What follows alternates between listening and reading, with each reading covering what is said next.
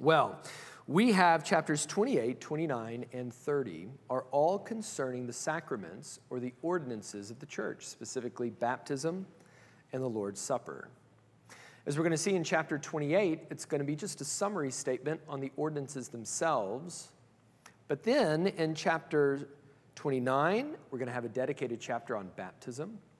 And then in chapter 30, we're going to have a dedicated chapter on the Lord's Supper. And I went back and forth on whether or not I should teach baptism and the Lord's Supper together. I chose to separate them because the confession uses some language that is common among Protestant churches, specifically those within a Reformed tradition, but may not be so common among some of us who grew up in more low church evangelical backgrounds. So for instance, when we talk about the Lord's Supper as being the spiritual presence of Christ, what does that mean? Does that make us Roman Catholics? Well, no, it doesn't, but it's an important doctrine, and I want to be able to spend a little bit of extra time exploring those things for the sake of familiarity this next week. So this week might be slightly shorter than normal, because all of us in here, to my knowledge, are committed Baptists in our doctrine. And so we'll tease out a few nuances here and there, but more than anything, I hope what it does is it reinforces for you what it is that you already believe the Scriptures to teach. And for those of you who will be listening in the future on podcast or otherwise, perhaps you might find it useful or even persuasive. Okay? Notice on your handout, there are two chapters are right there. The first is going to be of baptism and the Lord's Supper. We're going to see two things there. We're going to see its divine institution and its right administration in the two paragraphs. And then later on, we're going to consider the chapter on baptism, chapter 29. We're going to see it defined in the first paragraph, or in the in the first paragraph. And then in paragraphs 2 through 4, we're going to consider the various aspects of its administration, including its proper subjects, its proper elements, and its proper mode. And so, if you would, open up your copies of the confession. I'm using the updated modernized version, though I am going to reference the older version at least once tonight. We're going to be looking at chapter 28 and 29.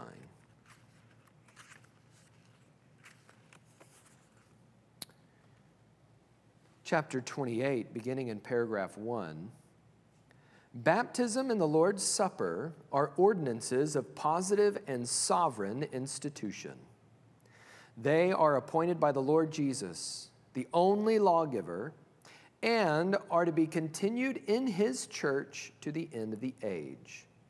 These holy appointments are to be administered only by those who are qualified and called to administer them, according to the commission of Christ. So you see here we have an overview statement on the ordinances themselves, specifically their divine institution there in paragraph 1, as well as their right administration in paragraph 2. I just want to consider each one of these in order.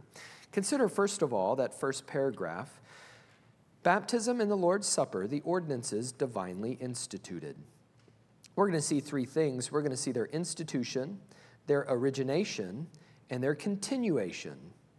Three things to be considered. First of all, consider their institution. It says that baptism and the Lord's Supper are ordinances of positive and sovereign institution. Those two words, positive and sovereign, should ring a bell if you've been around for our previous studies in the confession. To talk about a positive institution doesn't mean positive as opposed to negative. It means posited as opposed to not present. It's something that is put into something. And so, in this case, referring to positive laws. Now, going all the way back to chapter 19, we talked about positive laws and we talked about moral law.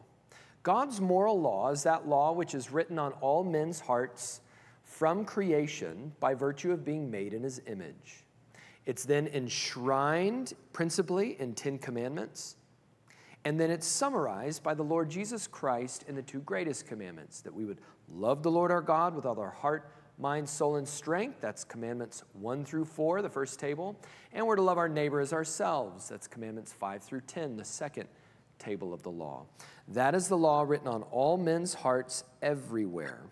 And yet God, beginning with Adam, then with Israel, who was a type of second Adam, and then in the new covenant under the true and last Adam, the Lord Jesus Christ. Within each one of these covenants, the covenant of works, the old covenant, and then the new covenant, the Lord Jesus Christ, or God himself, as the covenant maker, posits laws that are not themselves inherently moral, but are subject to change by sovereign decree, because God, the covenant maker, is free to change them.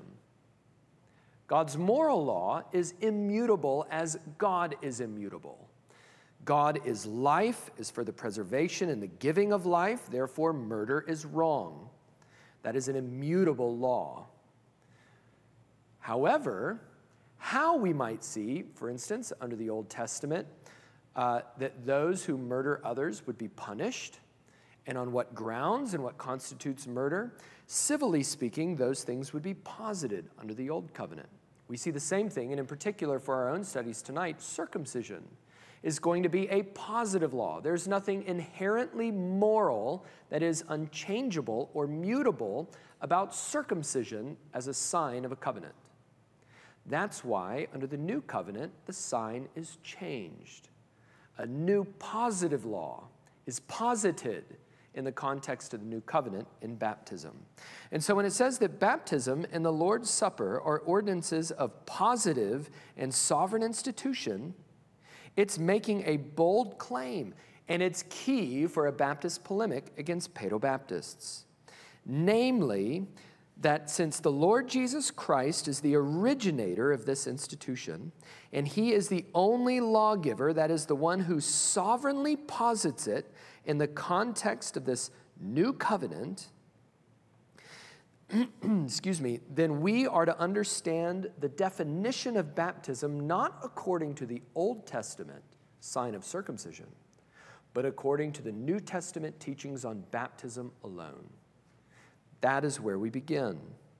That'll be different than the way that our Paedobaptist friends might understand. They're going to begin with the Old Testament, and they're going to read it into the New Testament, flattening, as it were, redemptive history. We could talk about this a little bit later in the Q&A, but our Paedobaptist friends recognize, just as we do, a covenant of grace. However, they recognize that covenant of grace, there's one that overarches both the Old and the New covenants. And while the Old Covenant and the New Covenant are different outwardly, they are one and the same in substance. The Baptists come along later, and this is why chapter 7 in the Second London Confession is so important. It's going to argue that no, there is indeed one covenant of grace, but it's not administered in two different ways across two different covenants. No, the New Covenant is the covenant of grace, and that under the Old Covenant, in which the substance of the covenant of grace is not to be found, we find the promises of the covenant of grace revealed in, quote, farther steps. Revealing it one step after another, one covenant after another, until it finds its full realization, its full revelation in the person and the work of the mediator, the Lord Jesus Christ. And so in this way, by phrasing it in the way that they are, the Baptists are arguing that in order to define baptism, we don't begin with circumcision and then read the ordinance into the New Testament. We must begin with the New Testament and then read backwards to the Old and acknowledge the discontinuity that's there. So when we talk about differences between our Paedobaptist friends and ourselves as Credo-Baptists, or those who hold the believer's baptism, it's an argument between continuity and discontinuity. Whereas our Paedobaptist friends see more continuity between the Old and the New Testament, the substance of the covenant of grace being in both, though the outward dressing being different, we see more discontinuity.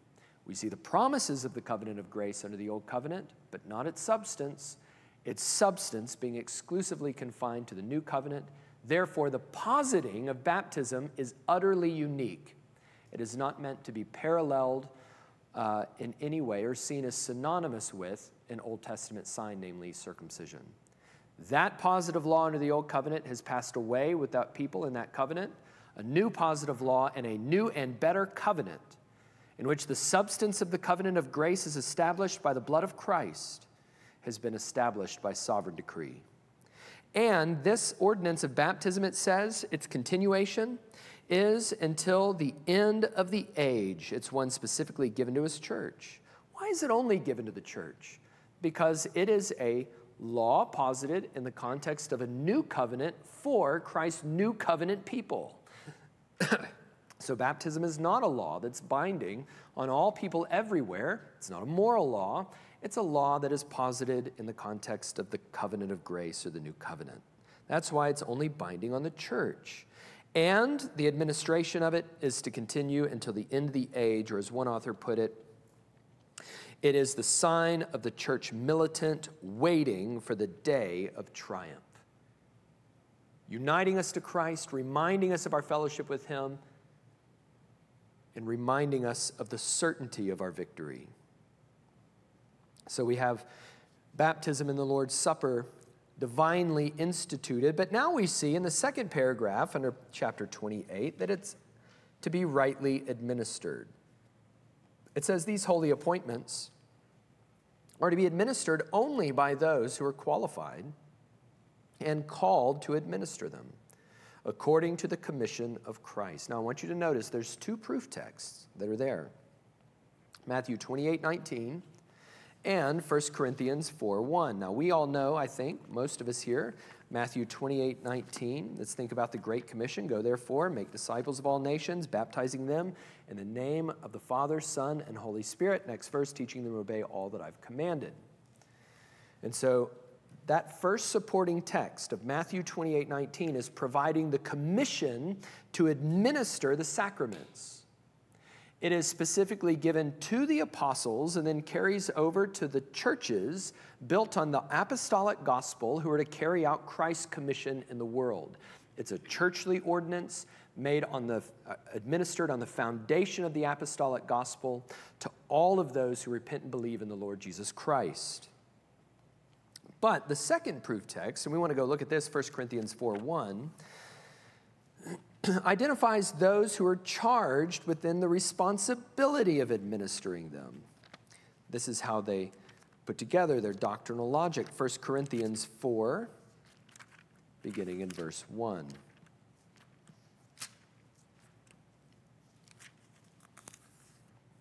He says, this is how one should regard us. Now he's specifically talking about that apostolic ministry, as servants of Christ and stewards of the mysteries of God. And what the writers of the confession are doing by quoting 1 Corinthians 4:1 is by saying that there are certain people commissioned as stewards of the gospel that's inherent in their ministry to guard in their high calling the mystery of the gospel therein. In other words, we don't play fast and loose with it. That those who are qualified according to their godliness and that are able to teach, that is, they're rooted in the apostolic gospel, they're able to teach according to the whole counsel of God's word. Those specifically that are called in apostolic fashion, though we're not apostles by office, to teach the word and to pray and to lead the church, are therefore called to administer the ordinances according to the mysteries of God in the gospel. It's a high calling by which those who shepherd the flock guard the flock, identify the flock, and care and feed the flock. 1 Corinthians 4:1. James Renihan, commenting on this, said this, that the minimum requirement to be an acceptable administrator of baptism was recognition by the church as a gifted brother. Now, you remember when we were talking about the doctrine of the church, that there were two offices to the church. There were those who served as elders or pastors. They're one and the same thing. And those who served as deacons. Some served the word, others served tables. But there was a third non-office, but a group of faithful brothers in the church that could be authorized by the church to stand up and preach the word, and they were called gifted brothers. Now, what Renihan is arguing is that it's not merely pastors, but those gifted brothers qualified by both their godliness and of their doctrinal integrity, who are, he says, that's the minimum requirement to be an acceptable administrator of baptism. He says baptism was less important than preaching, and therefore those who were approved as preachers could be administrators. Now, by implication, all of the particular Baptist churches then and all the way up until recently would have understood that in both instances, whether speaking of elders or of gifted brothers, only authorized and qualified men could administer the sacraments. It was an extension of the office of elder, primarily, who have the primary responsibility of word, prayer, and sacrament.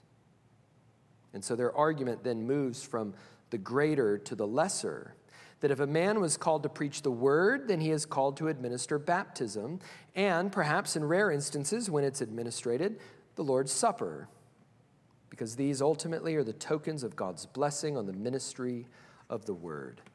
And so if you were to gather with our church on any given Lord's Day, you'll find that you come and receive the elements from our elders, and that's by design. It's because we want our elders to have our eyes on our flock as we aim to love them, know them, and shepherd them, to be among them, to see who's there. And that as those who have been called by the church, recognized as being both ministerially competent and qualified, and qualified in our character for the office, that we are therefore made stewards of this particular ministry in our church, of word, prayer, and sacrament. And so one of the reasons then that we have the elders stand at the tables and administer the ordinances to those who have been invited to come forward is because this is an important part of the pastoral office. Well, that's just the summary chapter 28 and 29, talking about the ordinances themselves. But now we're going to move on to talk specifically about baptism. That is in chapter 29. And we're going to see, just again, 4 paragraphs, 2 sections. In the first paragraph, we're going to see baptism defined. And then in the second, third, and fourth paragraph, we're going to see baptism administered. Baptism defined and baptism administered. Let's begin in that first paragraph. Read with me if you would. Baptism is an ordinance of the New Testament ordained by Jesus Christ. To those baptized, it is a sign of their fellowship with him in his death and resurrection, of their being grafted into him, of remission of sins, and of submitting themselves through Jesus Christ to live and walk in newness of life. Notice, first of all, that it refers to baptism as an ordinance. It's recalling what we just looked at back in chapter 28. And specifically, we're going to have 2 modifiers on this ordinance that are going to further strengthen the polemic against paedobaptism and make a positive argument for credobaptism or believer's baptism as a uniquely posited law in the context of the New Covenant. Notice, baptism is an ordinance of the New Testament and that has been ordained by Jesus Christ. It's saying an ordinance of the New Testament, it's saying uniquely in the context of the New Covenant. The New Covenant being that in which the substance of the covenant of grace is established, and it's established uniquely by Jesus Christ. Now, the name that they're using, Jesus Christ, is important because it's using his mediatorial name. It's the name that he assumes to himself from the office of mediator. It is through Jesus Christ, who lived, died, lived again, and now has been exalted to the right hand of majesty on high until he returns again. It is that Jesus Christ who now shares with his people, in the context of the new covenant, all of the blessings and the benefits of salvation. And so the Paedobaptists considered baptism to be the new covenant equivalent of old covenant circumcision, which is why they believe that infants are right to receive it. But the Baptistic Congregationalists intended these modifiers of the New Testament and ordained by Jesus Christ to indicate a distinction between the signs of both the Old and the New Covenant.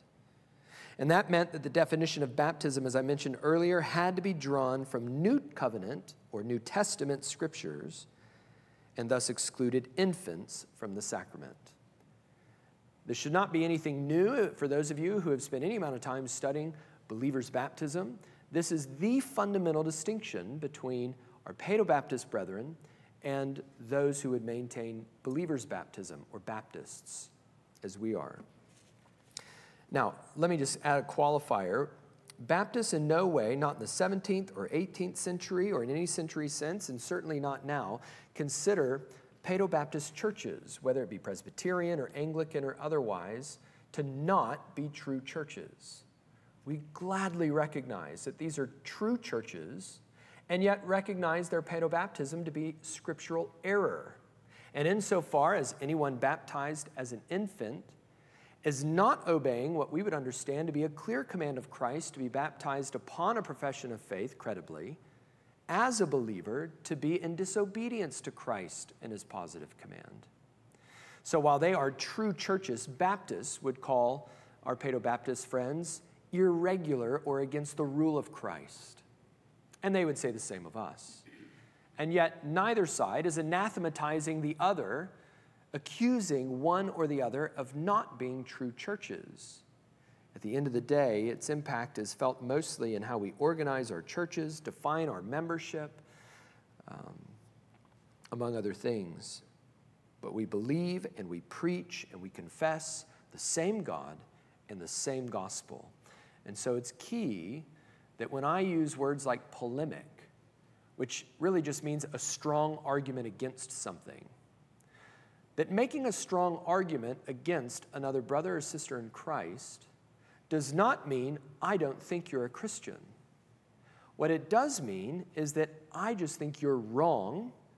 I think you're misunderstanding what the scriptures teach, but I love you and am for you for the gospel's sake.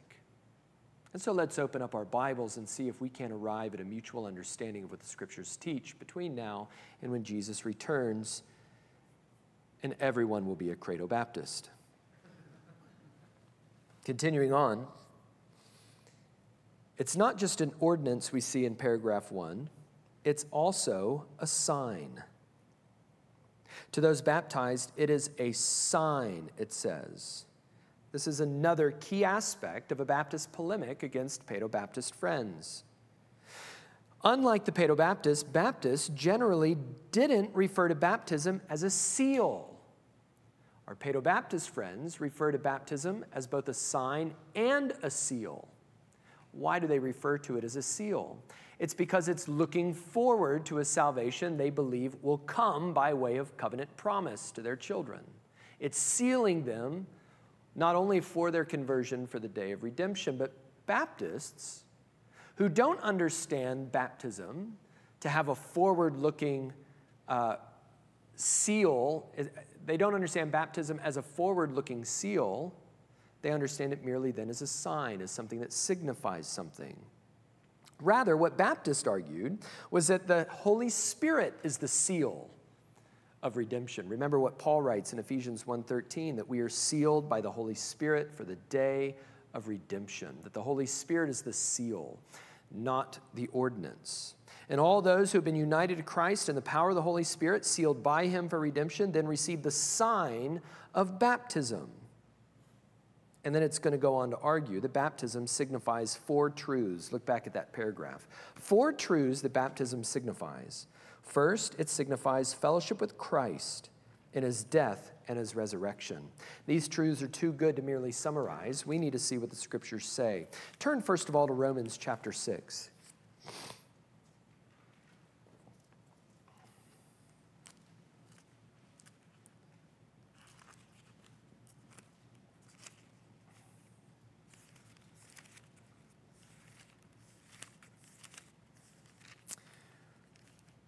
Romans chapter 6. Do you not know, verse 3, that all of us who have been baptized into Christ Jesus were baptized into his death? We were buried, therefore, with him by baptism into death, in order that just as Christ was raised from the dead by the glory of the Father, we too might walk in newness of life. Go to your right, Galatians chapter 3.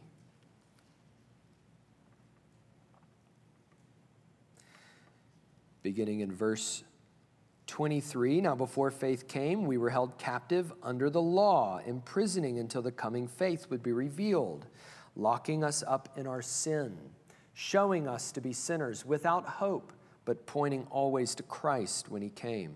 This is the argument of the chapter, that the promise given to Abraham was pointing to Christ, that singular seed, the Lord Jesus Christ, and that the law given 430 years later to Moses did in no way annul the promise. It has always been centered on the Lord Jesus Christ.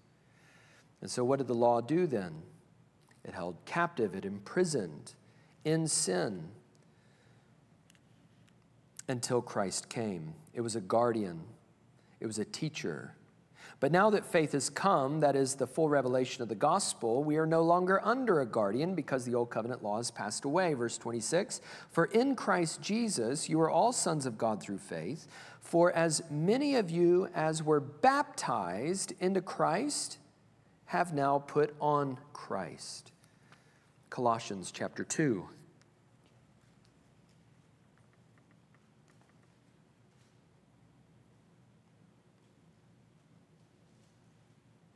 See to it that no one, verse 8, takes you captive by philosophy and empty deceit, according to human tradition, according to the elemental spirits of the world, and not according to Christ. For in him the whole fullness of deity dwells bodily, and you have been filled in him, who is the head of all rule and authority. In him you were circumcised with a circumcision made without hands, that it's spiritual, by putting off the body of the flesh, that is, of your sin nature, by the circumcision of Christ. You have a new heart, a new nature. Having been buried with him in baptism, in which you were also raised with him through faith in the powerful working of God who raised him from the dead. And you who were dead in your trespasses and sins and the uncircumcision of your flesh, God made alive together with him, having forgiven us all our trespasses by canceling the record of debt that stood against us with its legal demands. This he set aside, nailing it to the cross. And so the first thing that is a sign of is our fellowship with Christ. Or if you remember from 1 Corinthians chapter 10, our participation in Christ. That his life is now our life. That all that belongs to him, that has been given to him by the Father, as a result of his obedience, according to the covenant of redemption, is now administered to the saints in the covenant of grace.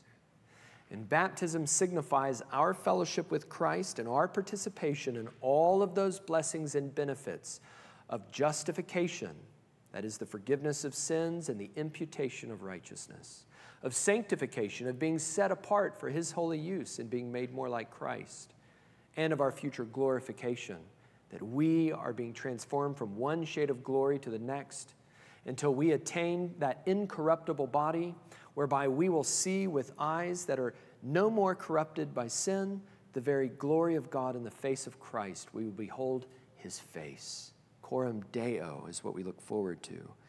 And all of that is ours in Christ. We participate in him, and baptism is a sign pointing to the things signified, and what it signifies is Christ and our participation in his life. It also recognizes that we've been engrafted into him. That's the language that I was just talking about, that we draw our life, spiritually speaking, from him. He strengthens us. He gives us his righteousness. What is true of him is now true of us. He is the vine, and we are the branches. And all of us who are rooted in the vine in Christ bear fruit, even much fruit. But it's also a sign of our remission of sins, the removal of sins. And it's using that language specifically instead of forgiveness because that's what washing does. To be washed from head to toe is to be washed not only of the penalty and the condemnation of sin, but to hold forth the promise of its corruption being swept away once and for all at the resurrection. And we look forward to that day. Finally, it is of submitting ourselves to God through Jesus Christ to live and to walk in newness of life. Just as Christ is raised from the dead, so now we have been raised with him. And insofar as our sins have been removed and we've been engrafted into him and we participate in all of the blessings and the benefits of the new covenant, therefore we now have Christ not only as an older brother, but as our Lord and our sovereign King. And it's him who rules us and guides us and leads us as our forerunner. Which is to say that when we come out of the water, so to speak, it is signifying that we are not who we were before we died with Christ. We are new creations. The old has passed away. Behold, the new has come. And so we walk accordingly then. Walk in a manner worthy of the calling to which you have been called, Paul says. Elsewhere, walk in a manner worthy of Jesus Christ. Elsewhere, he says, walk in a manner worthy of the gospel. When we come out of the baptism waters on the other side, we are new creations walking in new ways because we've been given new life in Christ. That's why, for instance, when we do baptisms in our own church, we instruct, just as is our tradition, all of the congregation, the members of our church, to say loudly, to shout when we bring the person being baptized out of the water, to say, walk in newness of life. And there's a sense in which when that individual is being, figuratively speaking, raised from the dead, the first thing their new ears hear is the militant church, redeemed by Christ, all shouting with one voice to follow Christ. And that's what we want their ears to hear for the first time, that they would walk in newness of life. And so here we have baptism defined. It signifies fellowship with Christ, of our being engrafted into him, and of our remission of sins. Well, finally, in the last 3 paragraphs there of chapter 29, we see the administration of baptism. We see, first of all, and this is somewhat of a given because of everything that we've talked about so far in paragraph 2, that those who personally profess repentance toward God and faith in and obedience to our Lord Jesus Christ are the only proper subjects of this ordinance. So when we say a credible profession of faith, what do we mean? By credible, we mean it is not just a faith professed. It's not mere words regurgitating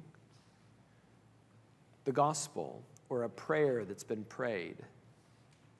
A credible profession is one in which, by the grace of God, saving faith has been enjoined, like twin graces, conjoined with repentance, of a turning away from sin and a turning to Christ in faith, to receive him and to rest in him and to follow him. And while new converts may over time grow in their manifestation of that kind of obedience with the Spirit's help, we see it initially through their willingness to obey Christ in baptism and to turn from their sinful ways of life, including perhaps sinful relationships, sinful habits and addictions, or many other things, to turn to Christ in faith. These are those, according to a credible profession, to whom baptism is rightly administered, and only to these. Now, inherent in this conversation of proper subjects is what about children? We have an entire position paper as a church on baptism, children, and membership, and so I would encourage you to pick that up.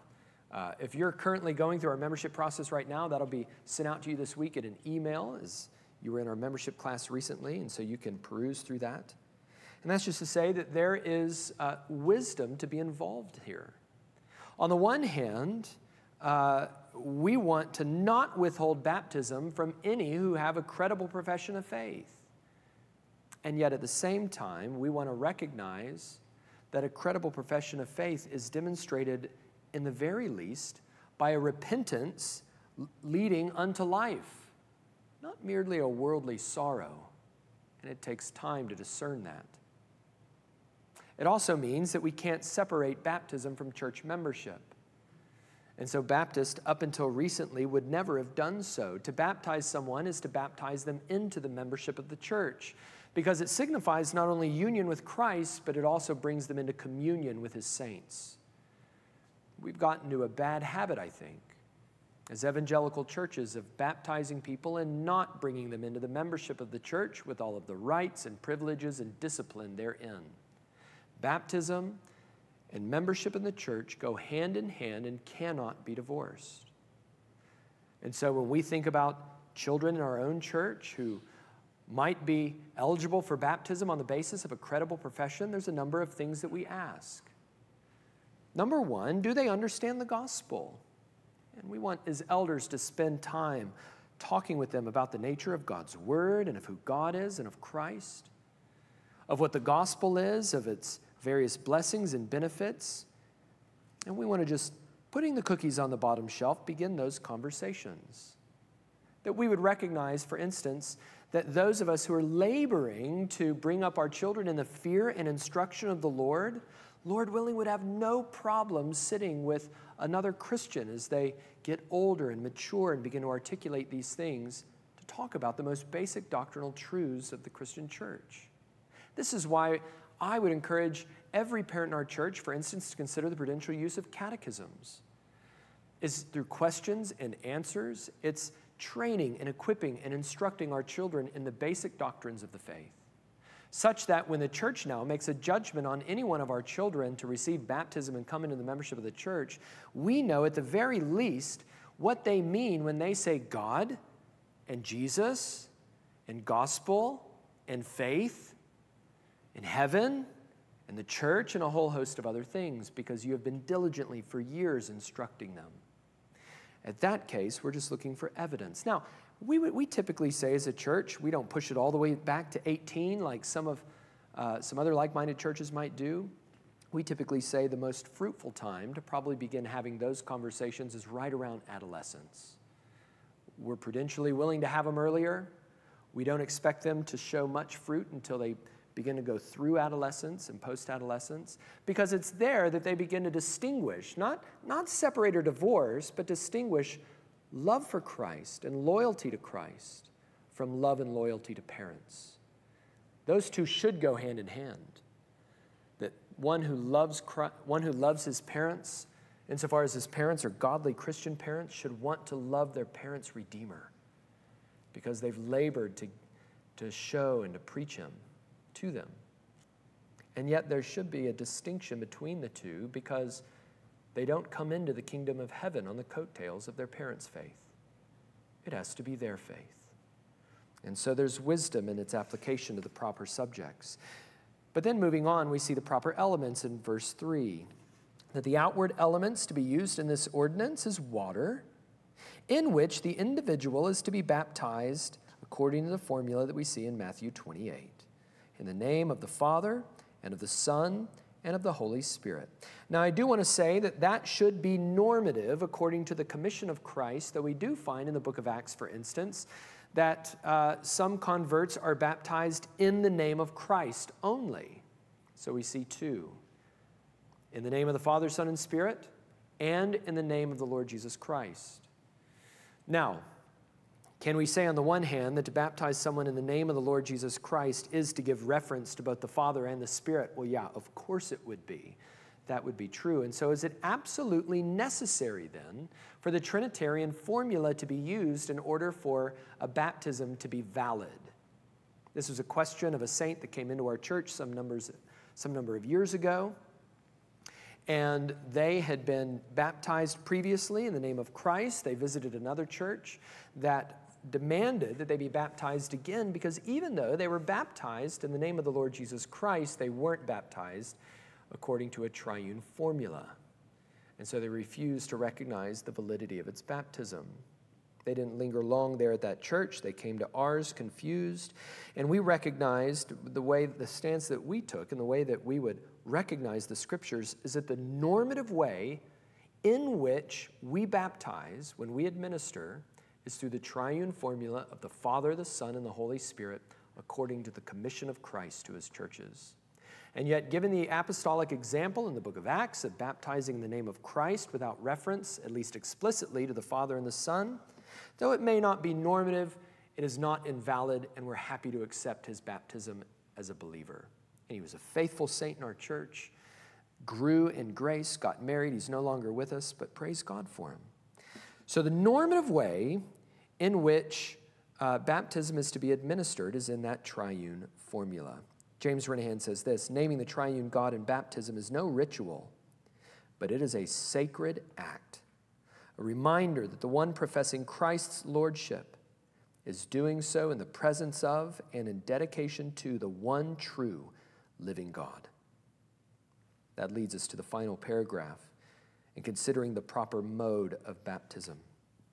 Immersion, or dipping, of the person in water is necessary for this ordinance to be administered properly. Now, the older confession, in the older language, says this: to the due administration of this ordinance, and I think that's an important addition, the due administration of this ordinance.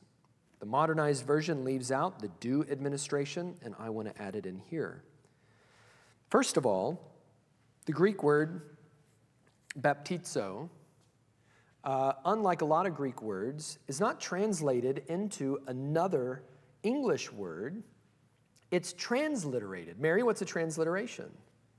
You sound out the Greek. From the Greek into English. You just sound it out. That's exactly right. Mary's in Greek right now. So baptizo is where we get our word baptize.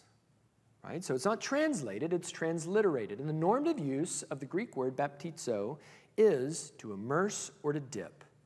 It is not the normative use to sprinkle and so on and so forth, though it can be used in terms of ritual washings, and we see that in a couple of places in the New Testament. But the primary way of speaking about it, the primary use, both in New Testament Greek as well as in the broader Greek usage, is immersion or dipping. And every shade of Baptist has always argued the lexical argument for baptizo, that is of immersion or dipping. But it says here that it's necessary to the due administration of this ordinance. What is meant by the due administration of the ordinances? While Baptistic Congregationalist churches would only practice immersion as the due method of administration, which is to say, for instance, if we were to baptize anyone in our own church, we wouldn't sprinkle them, we wouldn't dump water over their head, we would immerse them completely because we understand that to be what baptizo to mean. At least some of the churches would receive members who were baptized as believers, but not by due means. In other words, what they would do is they would distinguish between a valid, or to put it another way, irregular, against the rule of Scripture, and yet lawful. So it is lawful and valid, and yet it is irregular against the rule of Scripture. And you're going to find a number of Baptist churches that are going to be more or less strict along this spectrum. In the past, we've only had one instance of a believer who was baptized as a believer by another Protestant church, not through immersion, but through the pouring of water over their head. And so we had to have a lengthy discussion about the proper mode of baptism. Was it necessary for this person to be baptized or baptized again? But if it's improper, we'd say baptized for the first time, legitimately through immersion. And we talked for some time as elders, and we studied, and we sought counsel, and ultimately where we fell was, though our conviction as a church is to administer baptism through immersion only, because we understand that to be what Scripture teaches, that to do ministry in our context with a whole host of other churches that might have subtle differences in what they understand baptizo to mean, that there's room for flexibility to look at that saint and say, we believe that your baptism is irregular against the rule of Scripture, and yet because it was a credible profession, is your credible profession as a true believer, you've continued to walk in Christ, you're a member of that church, it was accepted by another Baptist church since you were baptized, now we're the third church you've been at since you were baptized in that way, we're inclined to accept your baptism as valid but irregular. We're not going to make you get baptized again. Even though we wouldn't baptize anybody that way. And that's what at least Renihan argues, who's the living expert on the Second London Confession, he argues that due means, that a due administration of this ordinance implies that prudential category of valid and lawful but irregular. Okay? So that's what we're talking about in terms of baptism. That it is only those who have credible professions of faith that are to be baptized in water according to a triune formula through immersion, because that's what baptizo means. And that baptism, therefore, is a sign, but not a seal. It is a sign of our fellowship with Christ, of our being engrafted into him, of our remission of sins, and of submitting ourselves to God through Jesus Christ to live and walk in newness of life.